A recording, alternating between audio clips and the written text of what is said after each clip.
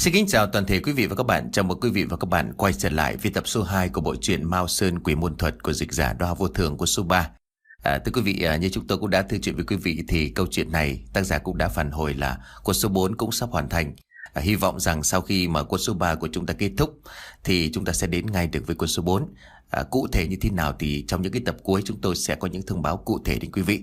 Một lần nữa xin được gửi lời cảm ơn đến dịch giả Đóa Vô Thường, cảm ơn đến sự đón nhận của tất cả quý vị. Còn ngay bây giờ chúng tôi mời quý vị đến với nội dung tập 2 của bộ truyện này có phần diễn đọc của Đình, Soạn.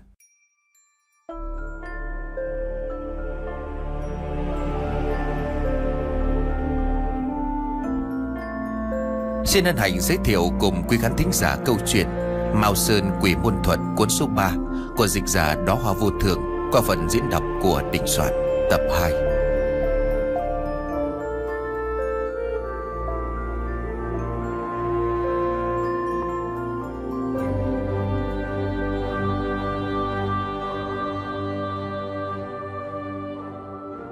Hiển nhiên hai người này không muốn quan hệ hòa đồng cùng với nữ sinh còn lại.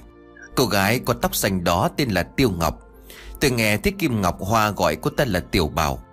Cách xưng hô này chỉ có Kim Ngọc Hoa mới đủ tư cách để gọi. Những nữ sinh khác khi nói chuyện với Tiêu Ngọc đều không dám gọi như vậy. Tiểu Bảo, tay của cậu yếu ớt như vậy, liệu có cầm nổi dao hay không? Cậu thử nói xem, tại sao cậu lại chọn cái nghề giống như tôi vậy chứ? Cậu không nỡ rời sát tôi sao? Kim Ngọc Hoa đút một miếng khoai tây rán vào miệng của Tiêu Ngọc. Sau đó cô ta cất tiếng. Tôi bay lại gần hai cô gái để nghe họ nói chuyện.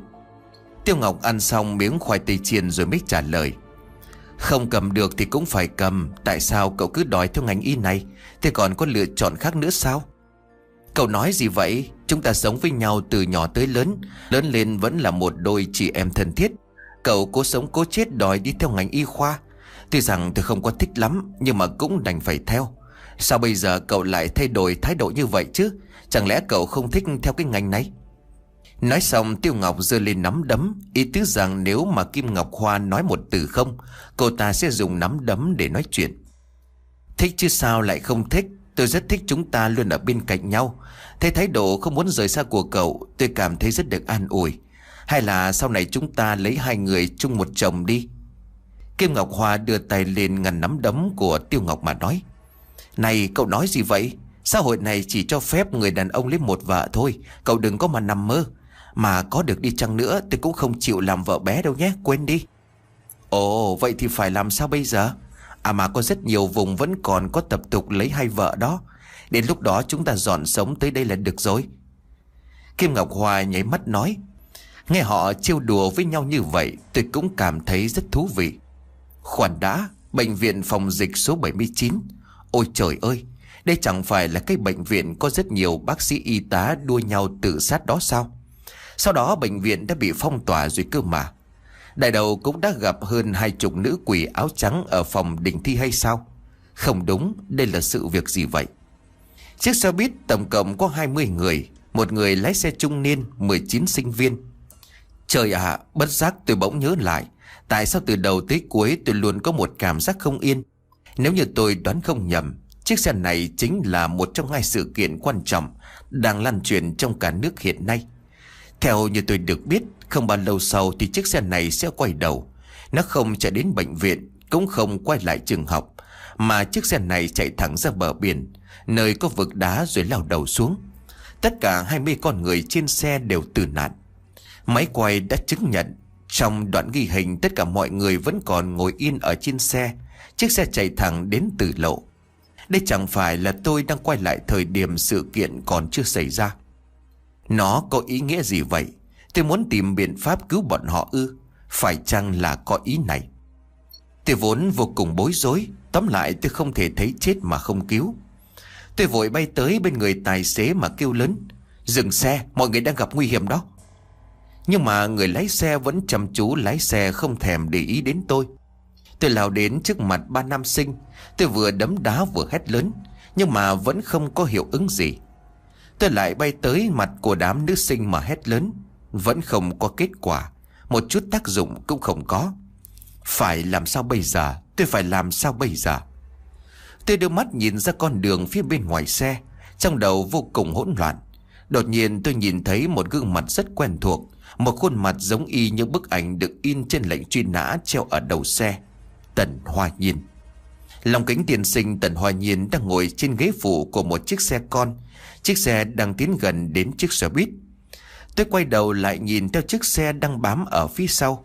Đằng sau chiếc xe của Tần Hoa Nhiên còn có thêm mấy chiếc xe bịt kín nữa. Chiếc xe của Tần Hoa Nhiên đang lao tới chiếc xe buýt. Đây là một địa phương rất là vắng vẻ, xung quanh không hề có máy quay. Tần Hoa Nhiên cũng có một mái tóc bị bạc một nửa giống như tôi. Trên mặt của ông ta xuất hiện rất nhiều nếp nhăn. Không biết tại làm sao, người lái xe khi phát hiện ra mấy chiếc xe đằng sau, ông ta liền cho xe tấp vào lề đường rồi dừng lại. Tại sao lại dừng xe lại? Mấy nữ sinh nhao nhao lên hỏi. Đích thân phó viện trưởng bệnh viện phòng dịch số 79 đến thăm mọi người. Người lái xe vừa đưa tay vừa chỉ vào một người đàn ông đang từ trên một chiếc xe con màu đen bước xuống. Người đàn ông đó có vóc dáng rất thư sinh. Trên người của ông ta mặc một bộ vest tây, mái tóc được trải keo bóng loáng. Ông ta đưa tay vẫy người lái xe một cách rất thân thiết. Đằng sau ông ta là một người mặc quần áo theo lối thời đường. Đó chính là Tần Hoa Nhiên. Tuy rằng đoạn đường này không hề có máy quay giám sát, nhưng Tần Hoa Nhiên vẫn không dám lộ ra toàn mặt. Có lẽ ông ta sợ có người nhận ra mình. Nguy hiểm quá, vô cùng nguy hiểm. Trong đầu của tôi như là có tiếng sấm nổ. Đúng lúc này tôi cảm thấy trong thân thể của tôi xuất hiện một đạo phù chú. Đó chính là thập nhị bát tú thiên cương hộ thân bảo mệnh phù. Một luồng âm khí từ đạo phù chú truyền nhập vào trong hồn thể của tôi. Tốt quá rồi. Tôi vội vàng khống chế luồng âm khí trong hồn thể họa lên trên không một đạo phong âm phù. Như vậy cho dù Tần Hoa Nhiên có khai mở âm dương nhãn cũng không thể nhìn thấy tôi. Tại sao bọn họ lại xuất hiện ở chỗ này? Việc này có liên quan gì đến việc chiếc xe buýt bị lao xuống vực? Trong lòng của tôi vô cùng nghi hoặc. Tôi núp người xuống dưới một chiếc ghế, không dám để lộ thân hình ra ngoài. Nếu như để Tần Hoa Nhiên phát hiện, nhất định tôi sẽ bị ông ta dùng pháp thuật để giết chết. Như vậy thì tiêu đời. Xem ra tôi không có bản lĩnh cứu được 20 con người này. Tôi liền thở dài bất lực. Việc này không phải là không có cách cứu, mà là lúc này tôi đã hết lực, biết làm sao đây. Nhưng đúng vào lúc đó tôi nghe thấy một tiếng nói của một người con gái. Bất giác tôi cả kinh. Không còn chú ý đến việc ẩn nấp nữa, tôi vội vàng đứng hẳn dậy để nhìn ra ngoài cửa. Từ một chiếc xe đi đằng sau bước xuống một người con gái xinh đẹp, có một khuôn mặt lạnh lùng. Trời ạ, đây không phải là Mã Dung Đình thì còn ai vào đây nữa? Như thế là như thế nào? Ai nói cho tôi biết đang xảy ra chuyện gì? Sao Mã Dung Đình, Tần Hoa Nhiên và viện phó bệnh viện phòng dịch số 79 lại gặp nhau ở chỗ này? Lúc này Mã Dung Đình ăn mặc rất quỷ dị. Trên người cô ta là một chiếc váy màu đỏ. Khuôn mặt cô ta được trang điểm rất đậm. Đôi mắt tô quầng đen. Hơn nữa cô ta còn đi một đôi guốc cao gót màu đỏ.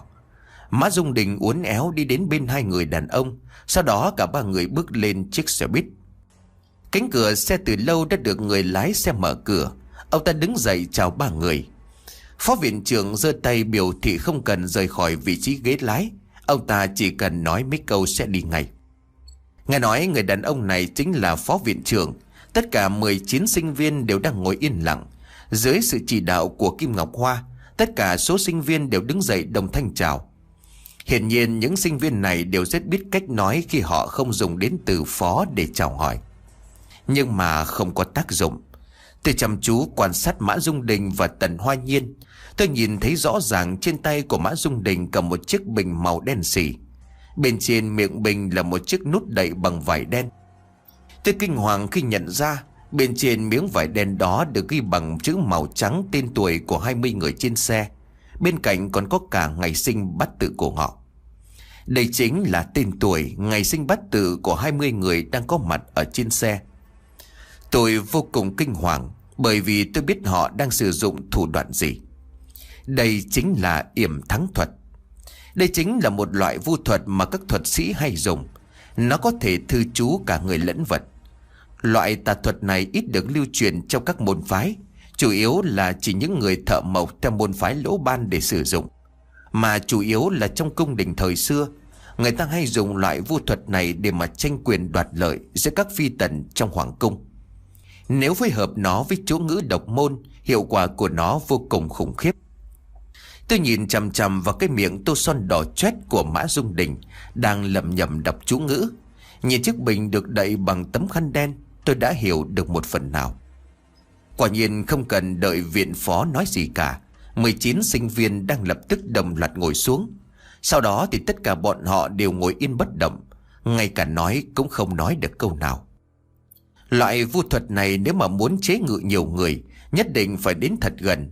Nếu không thì Mã Dung Đình không cần phải lên xe. Tôi nhận thấy Kim Ngọc Hoa và Tiêu Ngọc đang chảy nước mắt, nhưng tôi chỉ biết lặng yên mà quan sát. Đứng đối diện với Mã Dung Đình và Tần Hoa Nhiên, một âm dương sư, một cao thủ về vu thuật. Đừng nói là lúc này tôi chỉ là trạng thái một âm hồn mỏng manh. Cho dù là trong trạng thái bình thường, tôi cũng không chắc có thể chế phục được hai người. Đành phải xem sự việc tiến triển đến đâu, chứ hiện tại tôi đành phải bó tay. Trong đôi mắt kinh hoàng của các nữ sinh đều đã chảy nước mắt. Họ có vẻ đang muốn cố nói: các người muốn làm gì vậy? Ba người Tần Hoa Nhiên, phó viện trưởng cùng Mã Dung Đình nhìn nhau cười. Sau đó phó viện trưởng vẫy tay. Từ phía mấy chiếc xe còn lại xuất hiện hơn chục vệ sĩ áo đen. Chúng đem toàn bộ số nữ sinh đang bị chúng tà thuật không thể cử động được chuyển sang mấy chiếc xe bịt kín. Tôi đứng nhìn như là muốn sắp lồi cả mắt ra, nhưng mà tôi chẳng có biện pháp gì cả. Hoa Nhiên, việc tiếp theo đành phải nhờ vào cậu rồi. Phó viện trưởng quay ra nói với Tần Hoa Nhiên. Lời nói của ông ta khiến cho tôi không rét mà run. Tần Hoa Nhiên cười hô hô rồi đáp: không có vấn đề gì, việc này mọi người cứ yên tâm. Hách Liên sư muội, mọi người cứ lên xe về trước đi, một mình tôi xử lý là được rồi. Thủ đoạn của Tần sư huynh đương nhiên chúng tôi là yên tâm rồi. Mã Dung Đình cười nói với Tần Hoa Nhiên: một lần nữa tôi phải thất kinh. Hách Liên sư muội, cô ta là họ Lách chứ không phải họ Mã. Tôi hiểu rồi, cô ta không phải là Mã Dung Đình, cô ta là một người khác. Thôi xong, Dung Đình đã bị nữ quỷ mang tên Hách Liên này nhập vào thân. Như vậy người con gái đang ở nhà Bạch Nham Lang không phải là Mã Dung Đình, mà chính là nữ quỷ Hách Liên này. Hoặc là sau khi nữ quỷ khống chế, Dung Đình đã mất đi lý trí, bản thân không biết mình đang làm việc gì. Nữ quỷ này tiếp cận Bạch Nham Lang, mục đích là muốn tiếp cận tôi. Ngẫm nghĩ lại hình ảnh của Dung Đình mở gói thức ăn và bốc ăn luôn, trong lòng của tôi đã hiểu ra, thảo nào mà tôi lại dễ bị rơi vào cục thế của bọn chúng. Hóa ra kẻ địch đã lợi dụng thân thể của Dung Đình mê hoặc Bạch Nham Lang, vậy mà tôi không hề phát hiện. Không biết linh hồn bản thể của Dung Đình có còn không, hay là bị con nữ quỷ Hách Liên này tiêu diệt. Hy vọng hồn phách của Dung Đình vẫn còn. Mặc dù tôi không quý mến gì cô ta, nhưng tôi vẫn hy vọng Dung Đình sẽ không bị làm sao. Nghĩ lại buổi tối mấy hôm ăn uống trong nhà của Bạch Nham Lang, tôi đã bị nữ quỷ trong thân xác của Dung Đình dùng yểm thắng thuật động chân động tay. Cho nên tôi vừa mới bước chân vào nhà của đại đầu, lập tức tôi đã bị tà thuật âm độc nhiếp thủ đi hồn phách. Tôi căng mắt nhìn theo nữ nhân váy đỏ bước xuống xe quay về chiếc xe bịt kín. Trong đầu của tôi đang quay cuồng một ý nghĩ: người này rốt cuộc là ai? Tại sao lại cùng bắt tay với Tần Hoa Nhiên để hãm hại tôi? Không chờ cho tôi hiểu rõ, tôi thấy Tần Hoa Nhiên lấy ra 16 hình nhân bằng gỗ. Sau đó ông ta đem đặt vào chỗ ngồi của 16 nữ sinh. Trên mỗi hình nhân đều có ghi tên tuổi, ngày sinh bát tự của từng người. Đây chính là pháp thuật thế thân. Tần Hoa Nhiên đã sử dụng pháp thuật này. Thảo nào mà trong máy quay sau khi sự việc xảy đến, khi mà xe chạy ra khỏi thành phố, số nữ sinh vẫn ngồi nguyên ở trên xe. Hóa ra đó chính là do tà thuật đã che đi con mắt của mọi người. Đương nhiên bọn họ đã bắt cóc đi số nữ sinh này, còn ba nam sinh và người lái xe kia thì bọn họ không cần.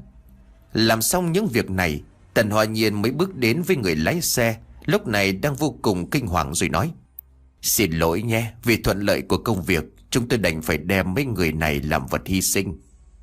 Tiếp theo ông ta ghé sát vào tai của người lái xe đọc một đoạn chú ngữ. Lập tức khuôn mặt của người lái xe trở nên thất thần.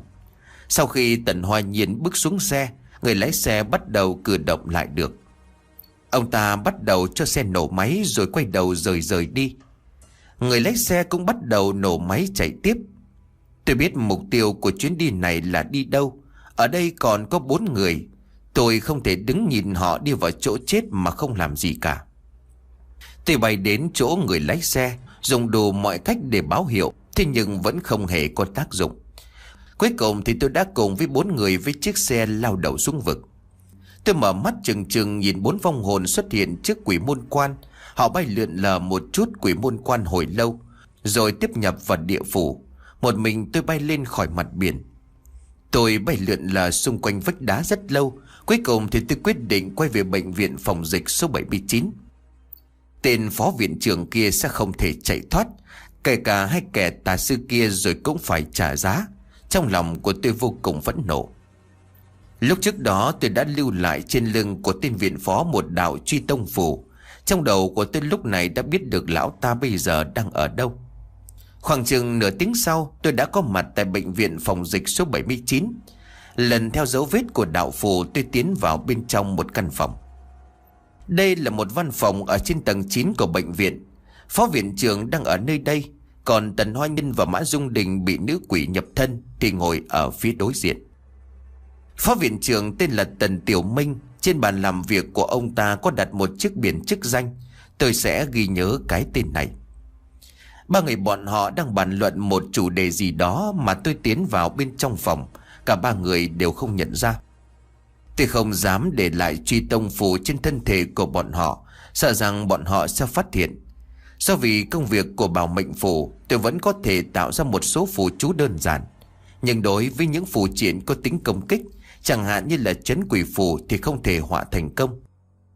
Lúc này tôi không có lực công kích, đương nhiên tôi phải thật cẩn thận. Việc khẩn cấp trước mắt chính là cần phải điều tra xem họ đã làm gì với 16 nữ sinh đó. Có điều trong lòng của tôi cảm thấy có chút bất an, bởi đây chính là liên hoàn kế của bọn họ. Chắc chắn 16 nữ sinh kia không thể thoát ra khỏi bàn tay của ma quỷ. Mà tôi thì đang trong trạng thái này, đến giữ cho tính mạng của mình được bình an đã khó, nói gì đến việc cứu người.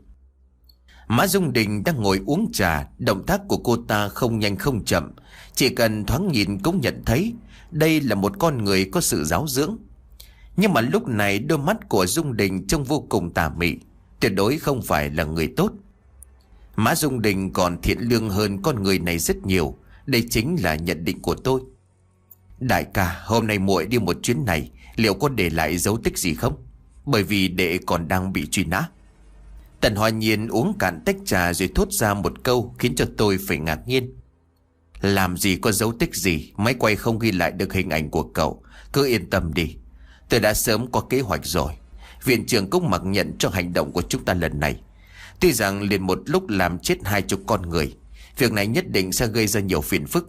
Nhưng mà nếu có thể báo thù cho mọi người, lại có thể kiếm được mấy triệu tệ, tại sao không làm? Phó viện trưởng Tần Tiểu Minh lạnh nhạt nói. Hai người này là anh em, tại sao tôi lại không biết nhỉ? Nghe được đoạn đối thoại này, đầu óc của tôi như quay cuồng. Đại ca, để chỉ sợ liên lụy cho đại ca. Không ai có thể biết chúng ta là anh em cùng cha khác mẹ. Nhưng mà có những tình tiết sợ sẽ làm cho người khác đi điều tra. Tần Hoa Nhiên thở dài nói. Tôi thật sự không hiểu được quan hệ giữa hai người bọn họ là như thế nào. Tần Tiểu Minh liền xua tay nói. Đừng nhắc đến chuyện này, không có cậu giúp đỡ chúng tôi không thể hoàn thành 16 mục tiêu này. Được rồi, hai người tạm thời nghỉ ở đây, tôi phải làm việc rồi. Hoa Nhiên, sau sự việc này, đợi cho tiền đã được chuyển vào tài khoản, trước tiên tôi sẽ đưa cho cậu 20 triệu, đủ để cho cậu cao chạy xa bay. Cảm ơn đại ca. Tần Hoa Nhiên cảm kích nói. Tài sản của Tần Hoa Nhiên đã bị chính phủ niêm phong, muốn chạy trốn mai danh ẩn tích cũng cần phải có tiền. Hạch liền, lát nữa tôi sẽ thông báo cho cô đến nhận những thứ này. Phó viện trưởng nhìn Dung Đình nói. Vâng, tôi chờ tin của viện trưởng. Dung Đình là một nụ cười rất tà mị mà đáp. Nói xong Tần Tiểu Minh đứng dậy rời đi. Tôi vô cùng hồ nghi, Tần Tiểu Minh đang định làm cái trò quỷ quái gì đây? Cứ đi theo ông ta là được rồi. Thời gian lúc này đang là buổi chiều, nhưng mà hành lang chỗ ông ta vô cùng âm lạnh. Tôi còn gặp được mấy con quỷ hồn đang bay lượn lung tung, xong tôi không thèm để ý đến bọn chúng. Đi theo Tần Tiểu Minh một quãng hành lang dài, sau vài lần rẽ ông ta đi lên một văn phòng ở trên tầng trên. Sau khi thấy áo choàng trắng, đội mũ và đeo khẩu trang, còn có cả y tá theo giúp ông ta đeo găng tay. Xem ra chắc ông ta chuẩn bị đi phẫu thuật cho một bệnh nhân nào đó. Tôi không thể biết chắc. Tiếp theo ông ta đi vào trong một gian phòng phẫu thuật đang được bật đèn sáng choang. Tiếp theo tôi đưa mắt lên nhìn lên bàn mổ. Nhất thời trong đầu của tôi như một tiếng sét nổ, giống như là vừa bị ngũ lôi oanh đỉnh. Tôi bị cảnh tượng trước mắt làm cho kinh sợ. Bởi vì trên bàn mổ là 5 người con gái, mỗi người đều đang nằm trên một chiếc bàn mổ. Và 5 người con gái này tôi đều nhận ra. Cô gái tóc xanh đáng yêu Tiêu Ngọc, phú gia Khuê Tú Kim Ngọc Hoa, còn có thêm 3 cô gái xinh xắn khác nữa. Cả 5 người bọn họ đều bị trói chặt trên bàn mổ không hề động đậy. Cảnh tượng giống như trong một đồ tể đang chuẩn bị mổ dê. Dưới ánh đèn sáng choang, một số đông các y tá đang chuẩn bị dụng cụ mổ. Bọn họ đang định làm cái trò quỷ quái gì ở đây. Nhất thời toàn thân của tôi run rẩy, bởi tôi đã hiểu được bọn người này đang chuẩn bị là gì. Không cần phải suy nghĩ cũng có thể biết. Chúng đang mổ bụng người sống để cướp lấy nội tạng. Chính là đi lấy nội tạng của 16 cô gái trẻ trung xinh đẹp. Quả thật quá là kinh sợ. Đến lúc này tôi đã hiểu được câu nói của Tần Tiểu Minh nói với 2 người kia. Mấy chục triệu tệ. Còn mẹ nó, bọn chúng hợp tác cấu kết với nhau cướp đi mạng sống của những cô gái thanh xuân này. Tôi điên cuồng lao đến bên cạnh phó viện trưởng, trên tay đang cầm dao mổ chuẩn bị hạ xuống.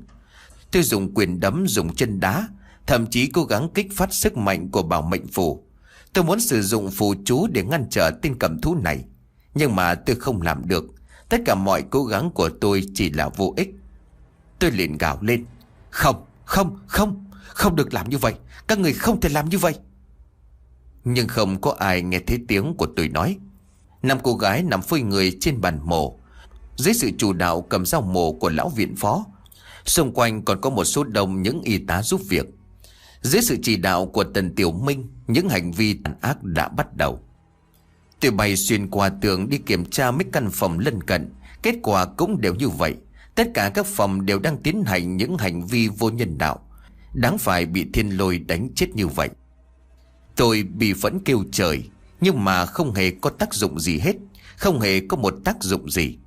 Tôi tận mắt trông thấy Tần Tiểu Minh đang dùng đôi tay vuốt ve thân thể của Tiêu Ngọc. Lão ta đang cười khoái chí, sau đó giơ dao mổ lên bất chấp ánh mắt cầu cứu của Tiêu Ngọc. Lưỡi dao rạch một nhát dài ở trên bụng của Tiêu Ngọc. Từ trên bụng của Tiêu Ngọc một lượng máu lớn đã phun ra. Trời ạ, không.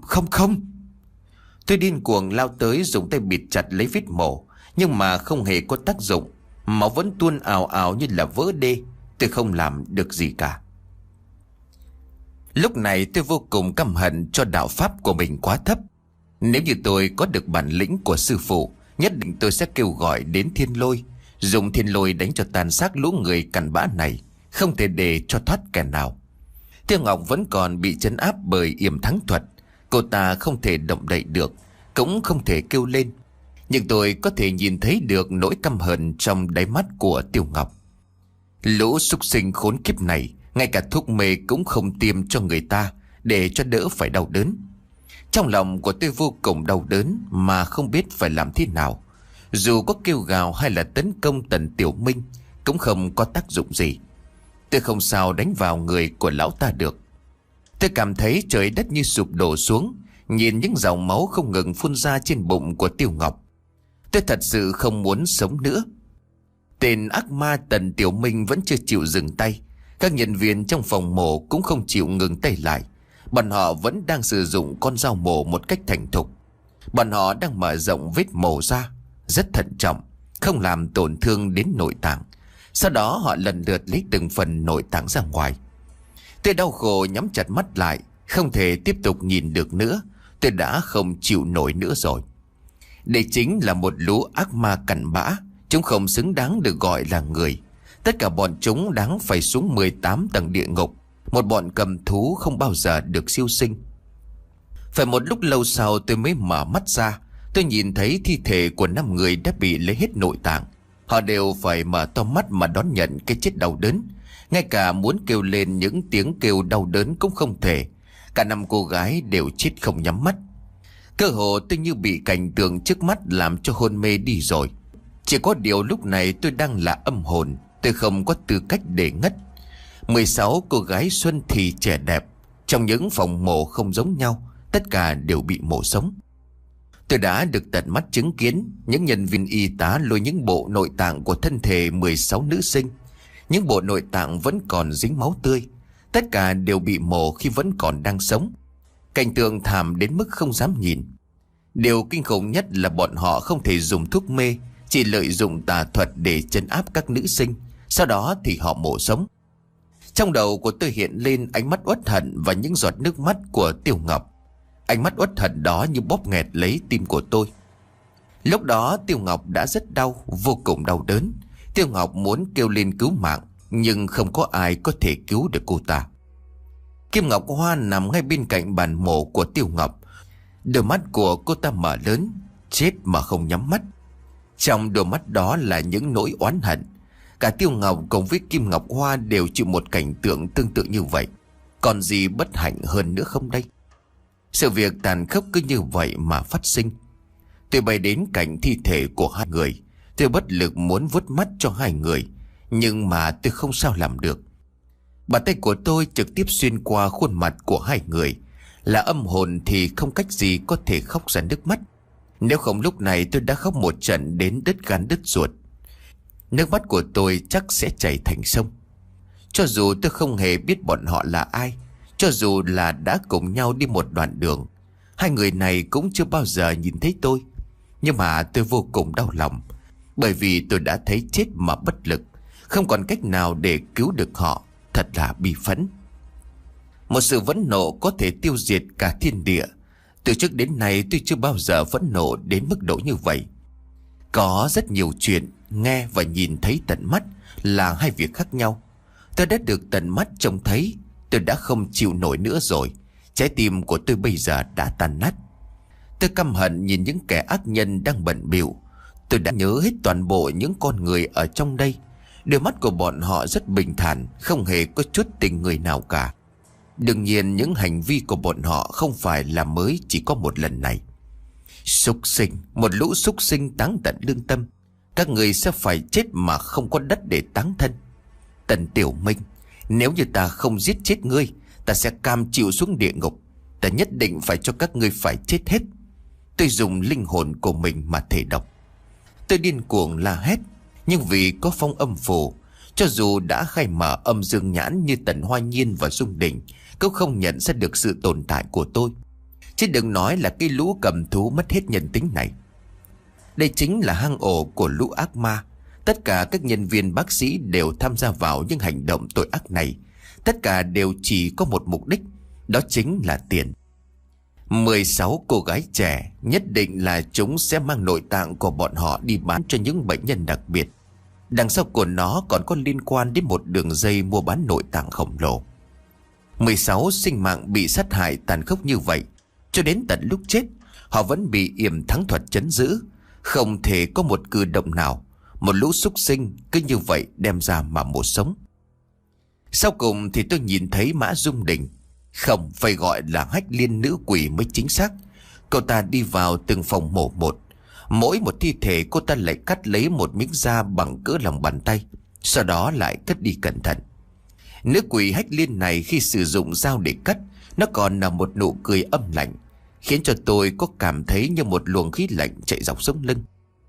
Những cơ quan nội tạng lập tức được cho vào trong thùng bảo quản chuyên dụng. Tôi biết tiếp theo đó, những bộ phận nội tạng này sẽ được di chuyển tới khắp mọi vùng trong cả nước. Sau đó những người đứng đằng sau đặt mua nội tạng sẽ tới phòng phẫu thuật. Họ sẽ được cấy ghép nội tạng với một cái mác được hiến tặng nội tạng. Cơ hội sống của họ sẽ được hoàn thành. Dùng cái chết oan uổng của một người khác để đổi lại cuộc sống mới cho mình. Sự ích kỷ khốn nạn của những kẻ có tiền, những kẻ sống vì đồng tiền trình hiện ngay trước mắt của tôi. Mỗi một bộ phận khí quan tôi đều âm thầm bố trí một đạo truy tông phủ, đồng thời còn thúc động một công năng phụ khác. Phạm là những người tiếp xúc với thùng chứa cơ quan nội tạng này, tất cả đều sẽ bị phù triện âm thầm lưu lại truy tông khí tức của người đó. Chỉ có tôi mới có thể cảm nhận được truy tông khí tức. Bất kể là kẻ đó ở nơi đâu, tôi đều có thể tìm ra được kẻ đó. Loại phù triện này không có tính năng công kích hoặc là thư chú, nhưng mà nó có thể giúp tôi tìm ra tất cả những người đã tiếp xúc với nó. Bất kể họ là ai, phía sau họ là bối cảnh gì, chỉ cần họ dính dáng đến tội ác này, như vậy thì họ đừng mong thoát thân.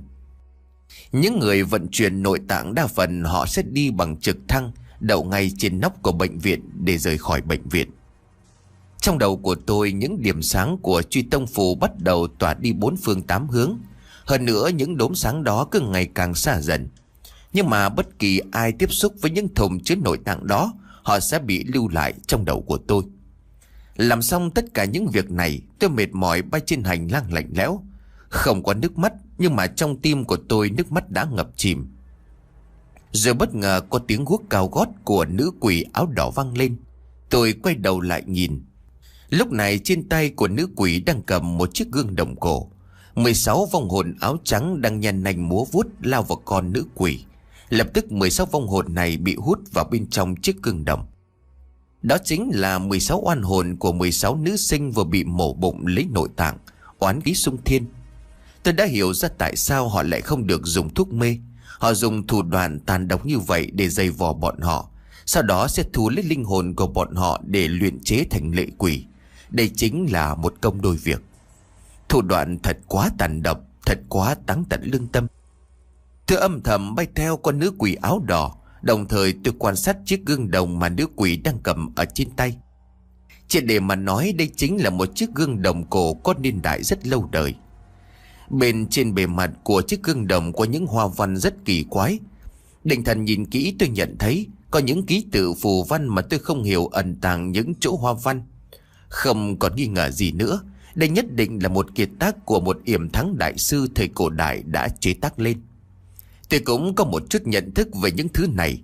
Nói một cách đơn giản, chiếc gương đồng cổ này được đúc hai mặt rời, sau đó mới hợp lại làm một, xem như một loại gương đồng phức hợp. Loại này tương đối hiếm, rất có thể đây là cổ vật đời Xuân Thu chiến quốc có giá trị rất cao. Nữ yêu này có được chiếc gương đồng như vậy, không nghi ngờ gì nữa, phía sau cô ta nhất định có sư môn rất mạnh. Nhưng mà bất kể sư môn của chúng là ai, tôi nhất định phải bức nó rời khỏi thân xác của Mã Dung Đình. Đồng thời tôi sẽ sử dụng biện pháp cực đoan nhất để tiêu diệt linh hồn con ác ma này. Ngay cả một chút cặn bã cũng không có trở lại. Tôi nghiến răng nghiến lợi đi theo con nữ quỷ kia, không biết trong đầu đã thầm mắng nó bao nhiêu lần. Loại nữ quỷ như thế này tôi nhất định sẽ tiêu diệt nó sạch sẽ, không để cho những người con gái khác bị nó tàn hại nữa. Nếu không phải yểm thắng thuật của nó và thuật thế thân của Tần Hoa Nhiên giúp cho Tần Tiểu Minh làm sao có thể dễ dàng sát hại được 16 nữ sinh đó.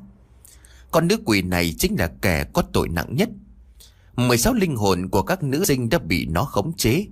Những nữ sinh này khi sống đều bị bọn chúng bày bố rồi đoạt đi tính mạng để cướp đoạt đi nội tạng. Chẳng lẽ chết đi rồi linh hồn của họ còn bị lợi dụng? Về điểm này tôi tuyệt đối không thể chấp nhận. Tôi không có cách gì cứu được họ khỏi bệnh viện ác ma này. Nhưng mà với trạng thái âm hồn như tôi hiện nay, tôi nhất định sẽ giúp cho linh hồn của họ thoát khỏi bàn tay độc ác của con nữ quỷ. Tôi cần phải điều tra thật rõ ràng, rốt cuộc con nữ quỷ này là ai? Sao lại có thể tàn nhẫn độc ác đến như vậy? Hành động tàn nhẫn độc ác của nó khiến cho thần Phật trời đất đều phải nổi giận. Thật khó mà tưởng tượng ra nổi. Còn nữ quỷ đi về phía văn phòng lúc nãy, Tần Hoa Nhiên vẫn đang ngồi ở đó. Lão ta nhìn con nữ quỷ mỉm cười. Lão đứng dậy bước về phía của nữ quỷ. Nhưng đôi mắt của lão ta nhìn chăm chú vào chiếc gương đồng trên tay của nữ quỷ. Lão ta cười lớn rồi nói: "Sao rồi, tất cả đều thuận lợi chứ?" Con nữ quỷ đáp lại một tiếng. Nó chậm chậm đi tới rồi ngồi xuống ghế. Nó dùng tay mở chiếc túi ra. Bên trong túi da là 16 mảnh da đã cắt từ thi thể của các nữ sinh. Sau đó nó nở một nụ cười đầy âm độc. "Tần sư huynh, mọi việc chúng ta đều đã chuẩn bị xong. Trong cái bệnh viện này âm khí quá nặng, hơn nữa lại có quá nhiều người. Tiếp theo đã đến lúc chúng ta phải thi pháp rồi, nhưng mà không phù hợp để tiến hành ở nơi đây. Sư huynh có chỗ nào an toàn không?" Con nữ quỷ đóng miệng túi lại. Chiếc gương đồng cũng được treo ở bên người.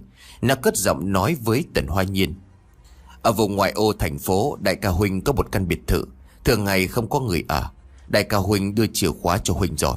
Đi thôi, chúng ta tới đó để thi pháp. Phương Cương, để xem lần này ngươi sẽ phải chết như thế nào. Ngươi dám phá đi dẫn quỷ trận mà 5 người chúng ta đã phải mất mấy chục năm mới gây dựng nên.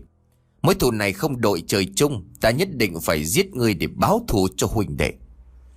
4 anh em ta đã bị phán tội tử hình, chỉ mấy ngày nữa thôi sẽ phải chấp hành án.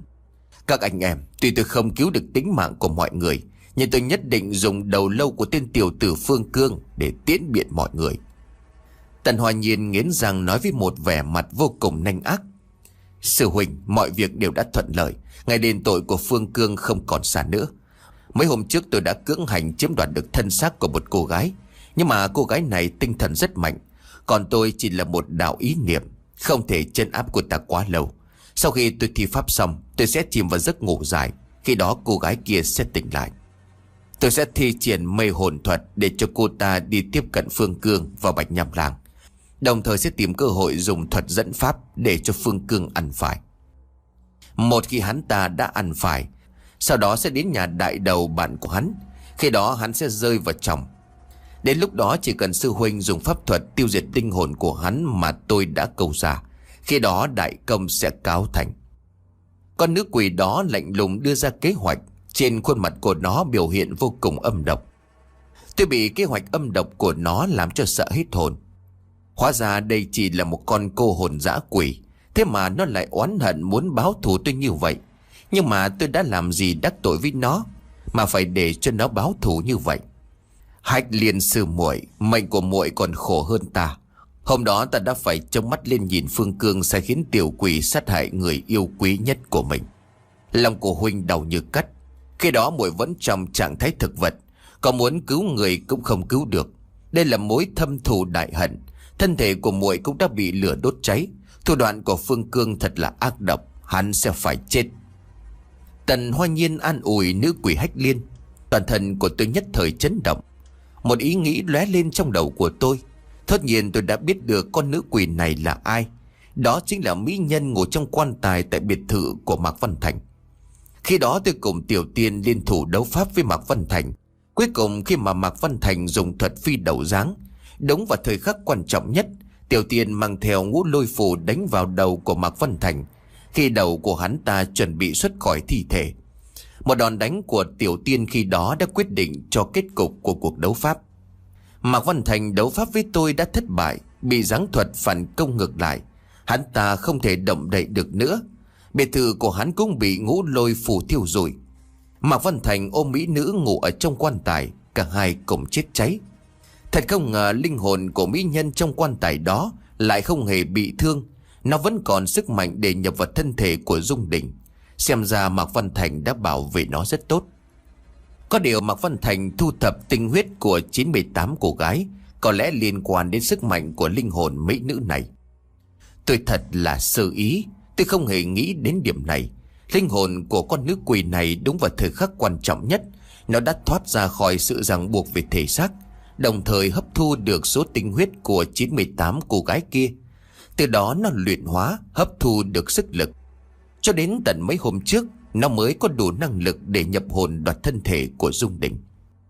Tại sao nó không trực tiếp tới cửa hàng bán quan tài tìm tôi để báo thù? Tôi đã hồ đồ mất rồi. Ở cửa hàng bán quan tài, sư phụ đã bày đặt trận thế để bảo vệ, nữ quỷ không thể vào được. Chính vì vậy nó mới nghĩ ra một liên hoàn kế thâm độc như vậy, lợi dụng bạn tôi để hại tôi. Thật là một kế hoạch âm độc, chỉ vì muốn sát hại tôi. Vậy mà nó đã hại 16 nữ sinh kia để làm công cụ. Tất cả bọn chúng đều đáng phải chết, tuyệt đối không để cho chúng tiếp tục sống. Trong lòng của tôi vô cùng phẫn nộ. Nếu như không phải lúc này tôi có năng lực, nhất định tôi sẽ lao vào giết chết đôi nam nữ ác độc này. Bọn chúng là một lũ táng tận lương tâm, nhất định kết cục của chúng sẽ không có gì tốt đẹp. Tần Hoa Nhiên và nữ quỷ vẫn tiếp tục nói chuyện. Còn nữ quỷ nói tiếp: Mạc Văn Thành không thể chết uổng, tôi rất muốn đi cùng anh ta. Có điều trước lúc tôi đi, tôi nhất định phải giết chết Phương Cương. Tôi phải khiến cho hắn vĩnh viễn không còn được siêu sinh, nếu không sẽ không giải hết được nỗi oán hận này. Sư muội đừng gấp, chúng ta quen biết nhau đã hơn chục năm. Có rất nhiều chuyện chúng ta đã hợp tác cùng nhau. Lần này nhất định cũng sẽ không xảy ra sai sót gì cả. Đã là người ai cũng có một nhược điểm. Nhược điểm của Phương Cương là trọng tình trọng nghĩa. Phát hiện ra bạn bè hắn bị gặp nạn, hắn sẽ không khoanh tay đứng nhìn, nhất định hắn sẽ trúng kế.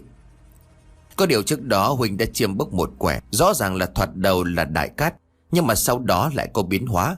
Không biết là có phải Huỳnh đã bỏ sót điều gì hay không. Hiển nhiên là Tần Hoa Nhiên vẫn còn rất đang lo lắng. Trên thế gian có việc nào mà không có sự biến hóa. Nhưng mà tôi tin chúng ta đã mất bao nhiêu công sức mới bày bố lên được liên hoàn kế. Cuối cùng Phương Cương tại sao lại có thể thoát được? Hách Liên Thiên tôi muốn xem hắn ta có thoát qua được đại kiếp nạn này hay không. Con nữ quỷ nói xong liền cất một tràng cười để âm độc. Hách Liên Thiên, tôi sẽ ghi nhớ cái tên này. Hách Liên Thiên yểm thắng thuật. Chẳng lẽ đây là gia tộc Hách Liên lừng lẫy hay sao? Gia tộc của Hách Liên đời đời tục truyền yểm thắng thuật. Rất có khả năng này. Danh tiếng của gia tộc Hách Liên rất khủng khiếp. Chỉ mong sao không phải là như vậy. Nếu không tôi sẽ phải đối đầu với rất nhiều đại sư của dòng họ Hách Liên này. Trong lòng của tôi vô cùng bất an. Đáng tiếc những người đứng sau gia tộc hai chúng ta lại không chịu ra tay giúp đỡ. Nếu không chúng ta đã không cần phải phiền phức như vậy. Trực tiếp tiêu diệt Phương Cương sẽ không còn là một vấn đề gì nữa. Tần Hoa Nhiên thở dài nói. Nghe Tần Hoa Nhiên nói như vậy, bất giác trong lòng của tôi vô cùng mừng rỡ. Sư huynh không cần phải buồn. Chúng ta làm như vậy đã vi phạm quy củ môn phái của gia tộc. Đương nhiên bọn họ sẽ không quản. Hơn nữa chúng ta cũng không dám nói cho bọn họ biết. Nếu không chưa cần địch thủ phải ra tay. Các cao thủ trong gia tộc đã ra tay tiêu diệt chúng ta rồi. Chẳng còn cách gì khác cả. Nếu không làm như vậy, làm sao chúng ta giết được Phương Cương? Linh hồn của Mạc Văn Thành bị hắn ta hủy hoại. Ngay cả cơ hội đầu thai cũng không có. Hận thù của chúng ta sâu như biển cả. Tuyệt đối không thể tha cho hắn. Sư phụ của Phương Cương là Đạo Hoa chân nhân vô cùng nổi tiếng. Nếu như lão ta vẫn còn sống, thực sự chúng ta chẳng thể làm gì được hắn cả. Nhưng mà bây giờ thì sao? Lão ta đã chết rồi đó. Con nữ quỷ liếm liếm môi âm độc nói. Đúng vậy, biết được sư phụ của Vương Cương là Đạo Hoa chân nhân, thoạt đầu sư huynh cũng rất kinh sợ. Trong phái Long Hồ Sơn có mấy điều cấm kỵ. Một trong số đó là không được đắc tội với thập đại tán tu, mà Đạo Hoa chân nhân lại đứng đầu trong số thập đại tán tu đó. Cũng may mà lão ta đã chết. Nếu không đừng nói đến hai chữ báo thù, mà ngay cả chúng ta có thoát khỏi sự truy sát của bọn họ hay không còn rất khó nói. Ngay cả sư phụ của Mạc Văn Thành cũng không chịu nổi ba chiêu của Đạo Hoa chân nhân đâu. Sư tôn của Mạc Văn Thành đã biết được tin tức về cái chết của Mạc Văn Thành. Có điều ông ta đang bế quan tu luyện, phải 3 năm sau mới có thể xuất quan, cho nên tạm thời còn chưa tới. Môn quy của Thái Giáng môn rất nghiêm khắc. Ông ta cũng ngại không dám vì đồ đệ mà xuất đầu lộ diện. Nhưng mà Huỳnh đã nói rồi, không cần phải làm phiền đến ông ta. Hai chúng ta đã có thể xử lý được rồi. Tôi liền giật mình kinh sợ. Thái Giang môn? Mạc Văn Thành là đồ đệ của môn phái Thái Giang môn. Ôi cha mẹ ơi, thật đáng sợ. Thái Giang môn là của nước Thái Lan. Đó chính là một môn phái giáng đầu lớn nhất tại Thái Lan. Địa vị trên giang hồ của nó không hề thấp hơn phái Mao Sơn và Long Hồ Sơn. Có quỷ mới biết được trong môn phái đó có bao nhiêu giáng đầu sư. Sư phụ của Mạc Văn Thành bế quan 3 năm. Con mẹ nó chứ. Nếu có may mắn thoát được đại kiếp nạn lần này, 3 năm sau tôi lại phải đối đầu với các đại cao thủ của Thái Giáng môn tới báo cửu. Không được, tôi nhất định phải có sự chuẩn bị từ trước. Lúc này tôi chỉ đang là trạng thái âm hồn, nếu không chắc chắn đã ra đầy mồ hôi. Long Hồ Sơn, gia tộc Hách Liên, Thái Giáng môn, bất kỳ một ai trong số đó cũng đều là những nhân vật nổi tiếng. Cũng may mà những môn phái này không vì hành vi tàn ác của đệ tử mà ra tay. Nếu không cái mạng nhỏ của tôi chắc đã sớm tiêu đời. Cho dù là như vậy, khó mà nói trước được sư phụ của Mạc Văn Thành có ra mặt hay không. Có thể ông ta sẽ che giấu đi những hành vi tàn ác của đệ tử với sư môn mà âm thầm ra tay. Thật đúng là họa vô đơn chí, phúc bất trùng lai. Sự nguy hiểm mà tôi sắp phải đối mặt còn đáng sợ hơn tôi tưởng tượng rất nhiều. Sư phụ, giá như sư phụ còn sống thì tốt biết mấy. Các đại môn phái đều không dám đắc tội với thập đại tán tu. Sư phụ chẳng phải đứng hàng thứ nhất trong số đó hay sao? Nếu có sư phụ ở bên cạnh, còn ai dám bắt nạt đệ tử nữa đây? Sư phụ ơi! Trong lòng của tôi thống khổ kêu lên. Đến lúc này thì tôi mới hiểu được trong giang hồ danh tiếng của sư phụ tôi lớn đến mức độ nào. Đáng tiếc là sư phụ đã không còn nữa. Sư bá sư thúc tôi cũng không biết một ai.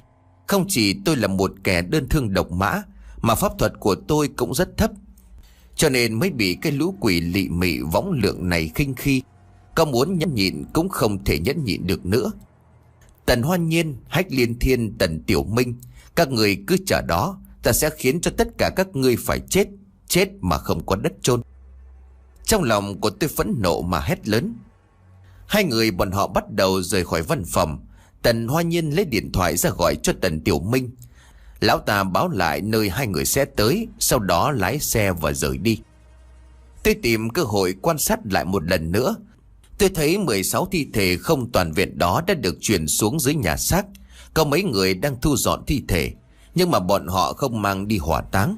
Không biết chừng chúng còn định sử dụng với mục đích gì nữa.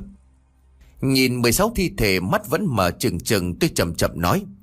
Mọi người cứ yên tâm, tôi nhất định sẽ báo thù cho mọi người. Một điều rất kỳ lạ lập tức xảy đến. Lời của tôi vừa nói xong, 16 thi thể đồng loạt nhắm mắt lại rồi. Cảnh tượng này khiến cho mấy người đang thu dọn thi thể phải sợ hãi nhảy dựng cả lên. Một lúc lâu sau mới không có chuyện gì xảy ra. Mọi người mới run rẩy bước tới cho các thi thể vào túi ni lông. Sau đó họ mang bỏ vào ngăn lạnh chứa xác. Đây chính là nơi ướp lạnh các thi thể. Có như vậy các thi thể mới không bị thối rữa. Tôi ghi nhớ số hiệu của những ngăn chứa xác này. Sau đó tôi quay người rời đi. Đúng lúc này thì Tần Hoa Nhiên và Hách Liên nữ quỷ nổ máy lái xe rời khỏi bệnh viện. Tôi bay vụt vào trong xe cùng đi với bọn họ ra ngoài thành phố. Tôi muốn biết nơi ẩn nấp của bọn họ. Biết người biết ta, trăm trận trăm thắng. Đây chính là kinh nghiệm được truyền lại từ đời xa xưa. Tôi sẽ làm theo đúng kinh nghiệm này. Tần Hoa Nhiên đội một chiếc mũ lưới chai trùm xuống tận mặt, miệng đeo khẩu trang.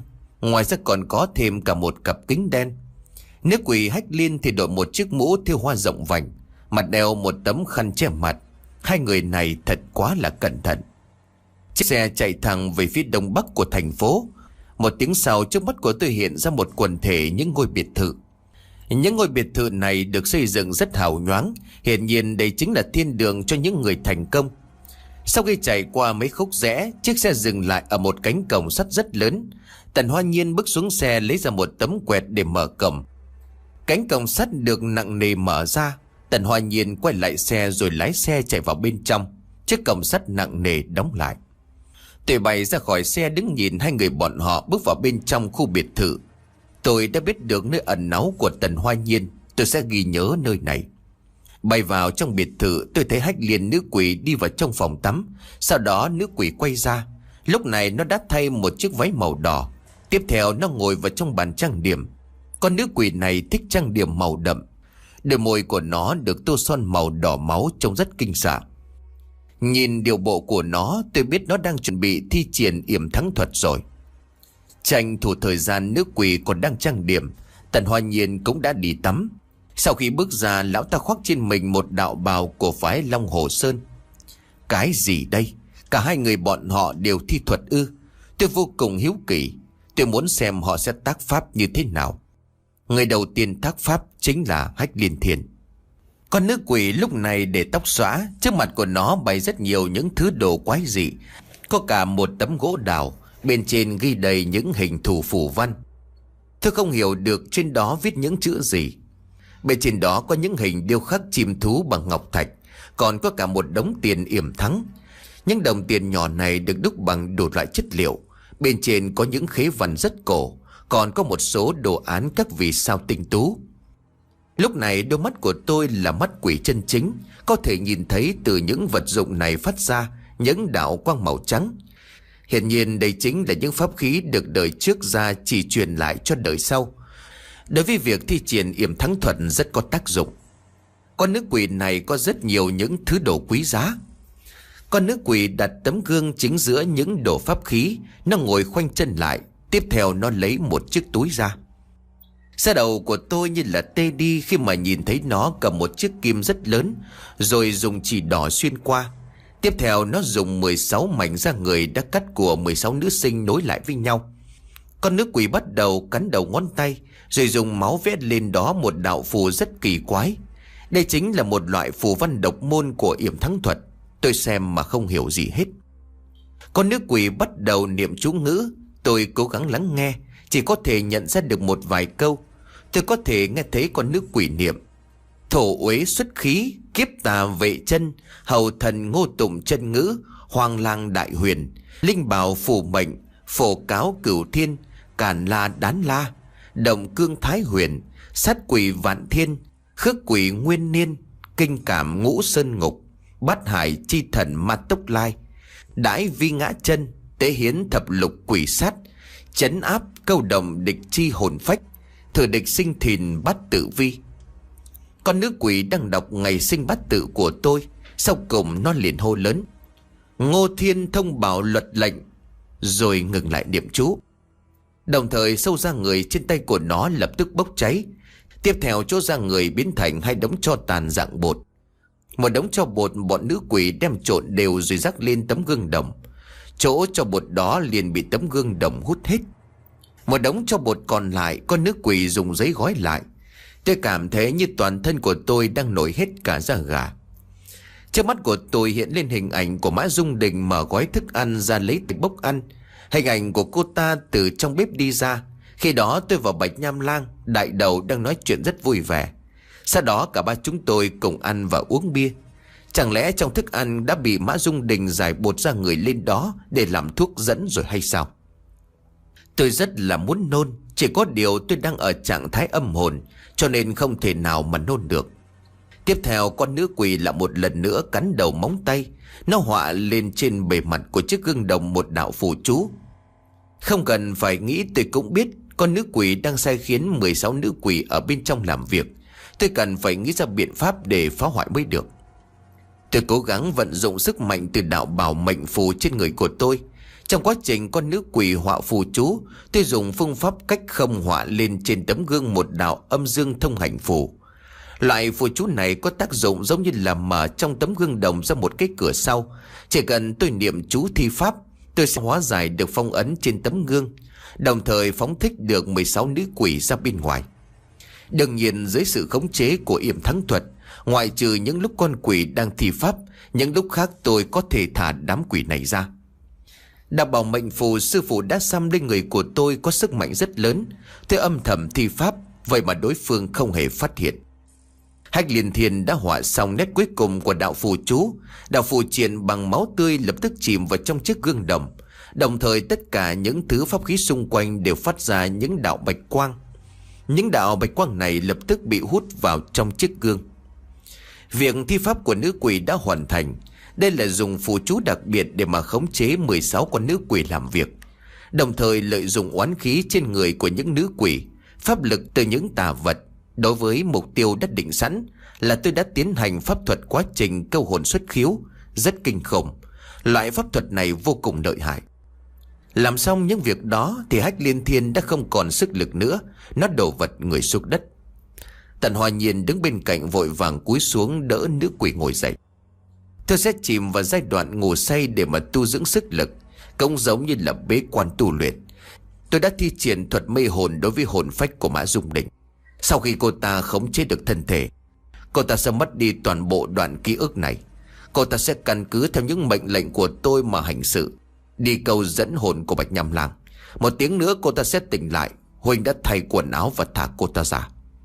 Hách Liên Thiên dặn dò Tần Hoa Nhiên, sau đó chỉ tay vào chiếc gương đồng để cho Tần Hoa Nhiên căn cứ theo kế hoạch mà hành động. Tần Hoa Nhiên trầm trọng gật đầu. Tiếp theo con nữ quỷ trợn tròn mắt rồi hôn mê. Hiển nhiên là linh hồn của cô ta không chống đỡ nổi nữa. Tiếp theo là đến lượt của Mã Dung Đình tỉnh lại. Nhưng mà cô ta đã trúng phải mê hồn thuật, cho nên cô ta sẽ theo chỉ dẫn mà hành sự. Tiếp cận với Bạch Nham Lang, đem trộn bột ra người và thức ăn cho tôi. Thế là tôi bị yểm thắng thuật khống chế. Tần Hoa Nhiên đem Mã Dung Đình đặt qua một bên. Sau đó ông ta bắt đầu thi pháp. Ông ta lấy ra một thanh kiếm gỗ đào, chân đạp vào bộ cương đạp đấu. Thanh kiếm trên tay bắt đầu múa máy để ra chỉ pháp thuật cho chiếc gương đồng. Tôi có thể nhìn thấy rõ ràng đây chính là pháp thuật rào sắt linh hồn. Một khi linh hồn của tôi bị câu ra, tôi nhất định sẽ bị pháp thuật âm độc này sát hại. Pháp thuật liên hoàn này vô cùng ác độc và rất mạnh. Kết hợp với chiếc gương đồng, một khi mà 16 nữ quỷ kia được phóng thích, 4 đạo phù triện bên trong nhà đại đầu sẽ biến thành giấy trắng. Coi như tôi đã hoàn toàn hiểu được mọi vấn đề. Chỉ có điều tôi không biết được thứ vật này ông ta đang giấu ở đâu. Khi ở nhà đại đầu tôi đã không tìm thấy. Về vấn đề này chỉ một lát nữa thôi tôi sẽ có câu trả lời. Căn cứ theo lời dặn dò của Hách Liên Thiên, Tần Hoa Nhiên lại thay quần áo cho Mã Dung Đình. Ông ta lau hết toàn bộ lớp son phấn, sau đó tranh thủ đêm tối để Mã Dung Đình đặt lên một chiếc ghế trong công viên. Tôi nhìn thấy Mã Dung Đình tỉnh lại, cô ta đứng dậy rồi bỏ đi. Hiển nhiên mê hồn thuật đã khởi tác dụng. Tiếp theo Tần Hoa Nhiên tới một cửa hàng bán đồ gia dụng trong thành phố. Ông ta thi triển mê hồn thuật, sau đó đem chiếc gương đồng đặt vào tay của ông chủ cửa hàng. Đến lúc này thì tôi mới hoang nhiên đại ngộ.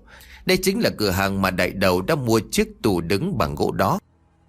Chỉ thấy ông chủ cửa hàng gỡ tấm gương ở trên mặt tủ. Sau đó ông ta đặt chiếc gương đồng vào bên trong, rồi dùng đinh ghim vào một tấm ván ở bên trong. Sau cùng ông ta lắp tấm gương lại như cũ. Tất cả trở lại hoàn toàn như cũ, không một chút tì vết gì. Tôi tiếp tục đi theo Tần Hoa Nhiên tới trường Đại học Nghệ thuật. Vừa vặn gặp được đại đầu đang trực ban. Tần Hoa Nhiên đứng cách rất xa họa một đạo cách không phù. Hiển nhiên đây là một loại mê hồn phù. Sau khi đại đầu đã bị mê hồn, một ngày gần đây anh ta nhất định sẽ phải tới cửa hàng bán đồ gỗ đó. Ở đó ông chủ cửa hàng và chiếc tủ gỗ đang chờ đợi anh ta. Làm xong tất cả những việc này, bất chợt tôi nhận thấy mái tóc của Tần Hoa Nhiên đã bạc hết cả. Rõ ràng là sau một loạt thi pháp đã làm cho ông ta tổn hại đi rất nhiều nguyên khí, nhưng mà ông ta vẫn không chịu dừng tay. Tần Hoa Nhiên lái xe quay trở lại biệt thự. Ông ta ngồi khoanh chân vận công. Xem ra chỉ cần một khoảng thời gian 1 tuần, ông ta sẽ hồi phục lại được toàn bộ sức khỏe. Sự việc sẽ đến đây, tôi đã hiểu được toàn bộ vấn đề. Đây chính là do hai đại cao thủ kết hợp lại để hãm hại tôi. Điều đáng buồn cười là ông ta đã không biết được biến số đằng sau quẻ bói của ông ta là gì.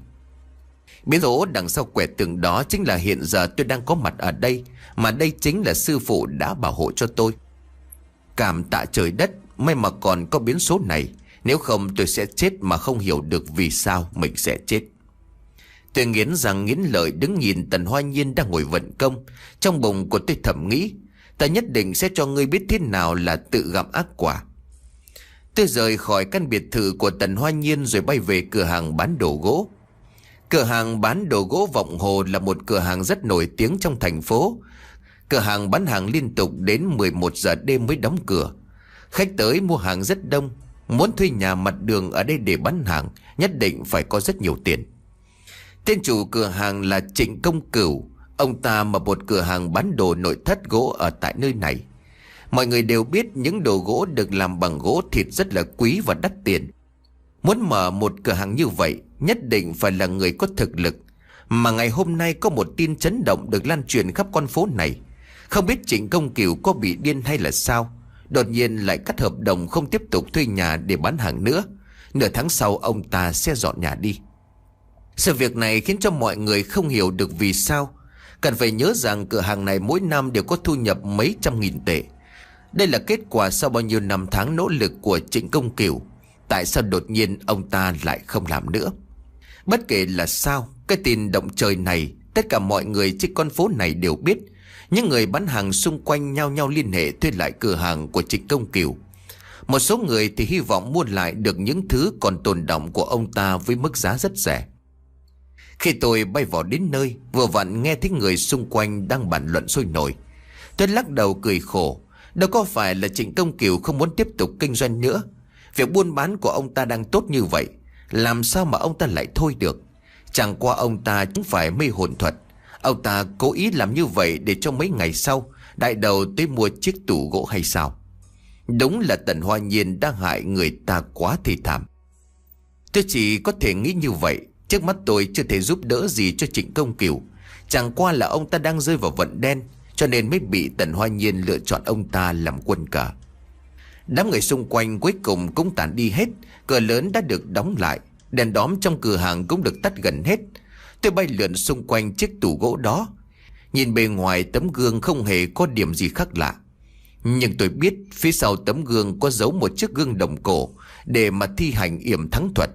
Đây cũng chính là thứ đã làm cho linh hồn của tôi xuất khiếu. Nếu không phải là sư phụ đã xăm lên người của tôi một đạo Nếu không phải sư phụ đã xăm lên người của tôi một đạo bảo mệnh phù, đạo phù này đã khởi tác dụng, tôi chắc chắn sẽ bị tà thuật của chiếc gương làm hại. Đó chính là tà thuật mà Tần Hoa Nhiên đã thi pháp trên chiếc gương. Thật đáng chết. Tôi sẽ không tha mạng cho hai kẻ này chỉ vì muốn hại tôi. Ba người bọn họ đam tâm sát hại 16 nữ sinh như là Hoa Ngọc. Đúng là nghiệt xúc. Bọn chúng lợi dụng oán niệm của 16 nữ sinh khi bị mổ bụng sống. Nói thẳng ra cái chết thảm khốc của 16 nữ sinh có quan hệ nhân quả với tôi. Tôi không thể khoanh tay đứng nhìn. Tôi nhất định sẽ báo thù cho họ. Đương nhiên còn có cả 3 nam sinh cùng với người lái xe vì tôi mà phải chịu một cái chết thê thảm. Tôi không thể quên bọn họ. Có điều 4 người đó đã xuống địa phủ đầu thai để chuyển thế. Việc tôi cần phải làm là giúp cho oan hồn của 16 cô gái chết oan này. Trong bóng đêm tôi chỉ biết thở dài. Tôi thầm niệm động thần chú, đồng thời thúc động sức mạnh của bảo mệnh phù. Tiếp theo tôi dùng niệm lực thúc động âm dương thông hành phù mà trước đó tôi đã họa lên chiếc gương. Một đạo âm khí bắt đầu loang ra. Đạo âm khí đen này đường kính chừng 1 mét. Khí đen tỏa ra như là muốn nuốt chửng hết cả mọi vật. Nếu như có người trông thấy cảnh tượng lúc này, nhất định sẽ bị dọa cho đến chết. Từ trong luồng khói đen đó bắt đầu phát ra tiếng khóc. Thực sự tôi nghe thấy mà cảm thấy trong lòng vô cùng tê tái. Nhưng chỉ biết đành chịu đựng. Tôi nhẹ nhàng lên tiếng. Tiểu Ngọc, Kim Ngọc Hoa, các bạn phải chịu khổ rồi. Tôi đã mở ra phong ấn, mọi người hãy đi ra đi. Tôi với các bạn là cùng một phe. Tôi đang cố giúp cho các bạn đừng có tấn công tôi. Tôi nói rõ lập trường của mình. Bởi vì 16 nữ sinh này lúc này họ đã biến thành bạch y nữ quỷ. Nếu tôi không nói rõ ràng tình trạng, e rằng nhất định sẽ bị bọn họ tấn công. Như vậy sẽ không hay. Tiếng quỷ khóc lập tức dừng lại. Liền ngay sau đó nhìn thấy những ngón tay trắng bệch của nữ quỷ đang cố bám về bề ngoài của luồng khói đen. Một lát sau mấy cái bóng trắng liên tiếp từ trong đám khói đen bay ra ngoài. Tôi lùi lại phía sau một khoảng cách đủ an toàn. Thực tại mà nói cảnh tượng rất đáng sợ. Mặc dù tôi nhìn thấy rất nhiều lệ quỷ, nhưng cũng không đến nỗi đáng sợ như thế này. Bởi vì trên người 16 nữ quỷ áo trắng này toàn oán khí thâm trọng. Tốt nhất là nên tránh xa một chút để phòng họ tấn công. 16 nữ quỷ áo trắng lần lượt từ chiếc gương đồng bay ra ngoài. 16 nữ quỷ đều xõa tóc. Tất cả đều mặc áo trắng. Khuôn mặt của những nữ quỷ này đều trắng bệch. Có một số đã chuyển sang màu xanh. Lại có một số sắc mặt chuyển sang màu đen. Cảnh tượng nhìn vô cùng khủng khiếp. Những chiếc áo trắng trên người của những nữ quỷ này đều có rất nhiều chỗ bị rách nát. Có thể nhận thấy từ phần bụng của nữ quỷ này vẫn đang không ngừng chảy máu. Những giọt máu tươi đó rơi xuống mặt đất lập tức biến mất, không nhìn thấy đâu cả. Thật sự là hình tượng 16 nữ quỷ này quá đáng sợ. Những móng tay của họ đều đã dài ra và nhọn hoắt. Có những móng tay đã biến thành màu đen, cũng có những móng tay biến thành màu xanh và màu trắng. Đôi mắt của bọn họ đen xì không có đồng tử, nhưng lại có một chấm trắng. Nhưng cũng có những nữ quỷ chỉ còn hốc mắt. Từ những hốc mắt đó máu tươi không ngừng chảy ra.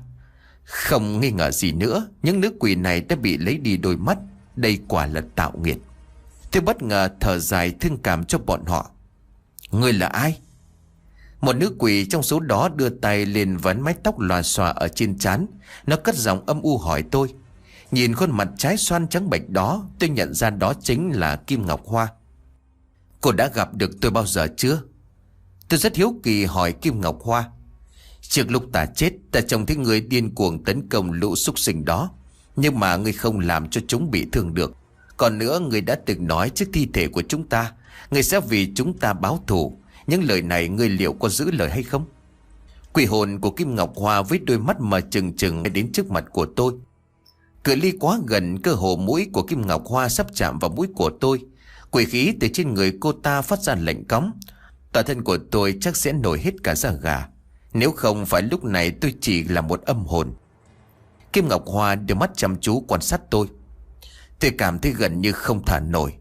Thật không ngờ vào giây phút mệnh chung, cô ta lại có thể nhìn thấy tôi. Xem ra sức mạnh và giây phút sinh tử quá mạnh mẽ. Ngay cả phong âm phù của tôi cũng không ngăn cản được cô ta nhìn thấy. Điều càng kinh sợ hơn nữa là hồn phách của họ bị phong ấn trong chiếc gương. Vậy mà tại phòng đình thi tôi mới nói rằng tôi sẽ báo thù cho bọn họ. Vậy mà họ có thể nghe thấy. Thảo nào mà họ đồng loạt nhắm mắt. Thật là không thể tưởng tượng nổi đây là sức mạnh gì. Những điều mà tôi không hiểu được càng ngày càng nhiều lên. Đương nhiên tôi nhất định sẽ làm. Nếu không thì tại sao tôi lại thả mọi người ra? Tôi vội vàng đáp. Kim Ngọc Hoa dùng đôi mắt quỷ nhìn tôi hồi lâu. Sau đó cô ta mới bay về chỗ cũ, đồng thời dùng tay túm lấy một nữ quỷ đứng bên cạnh. Tôi biết đó chính là cô bạn thân nhất của Kim Ngọc Hoa, Tiêu Ngọc. Lúc này mái tóc ngắn của Tiêu Ngọc cũng đã trở thành mái tóc dài buông xõa. Màu xanh của mái tóc cũng biến thành màu xanh thẫm. Trong bóng tối, từ mái tóc đó phát ra một ánh quang vô cùng quỷ dị, so với những quỷ khác còn đáng sợ hơn nhiều. Trên khuôn mặt của Tiêu Ngọc toàn là máu. Đôi mắt của cô ta có một màu đỏ lửa. Đó chính là đại biểu oán khí và hận thù của Tiêu Ngọc quá khủng khiếp. Lúc này Tiêu Ngọc đang nhìn tôi chăm chú. Đột nhiên oán khí trên đôi mắt hoàn toàn tiêu tán. Tiêu Ngọc bay vụt đến bên tôi, giơ bàn tay để móng vuốt sắc nhọn sờ vào má của tôi. Đến lúc này thì tôi có thể cảm nhận được sự tồn tại của Tiêu Ngọc. Trong lòng của tôi vô cùng bi thương. Một cô gái xinh đẹp như vậy mà phải chịu một cái chết quá là thảm khốc. Đúng là trời xanh đố kỵ với hồng nhan, cũng có thể nói là hồng nhan bạc mệnh.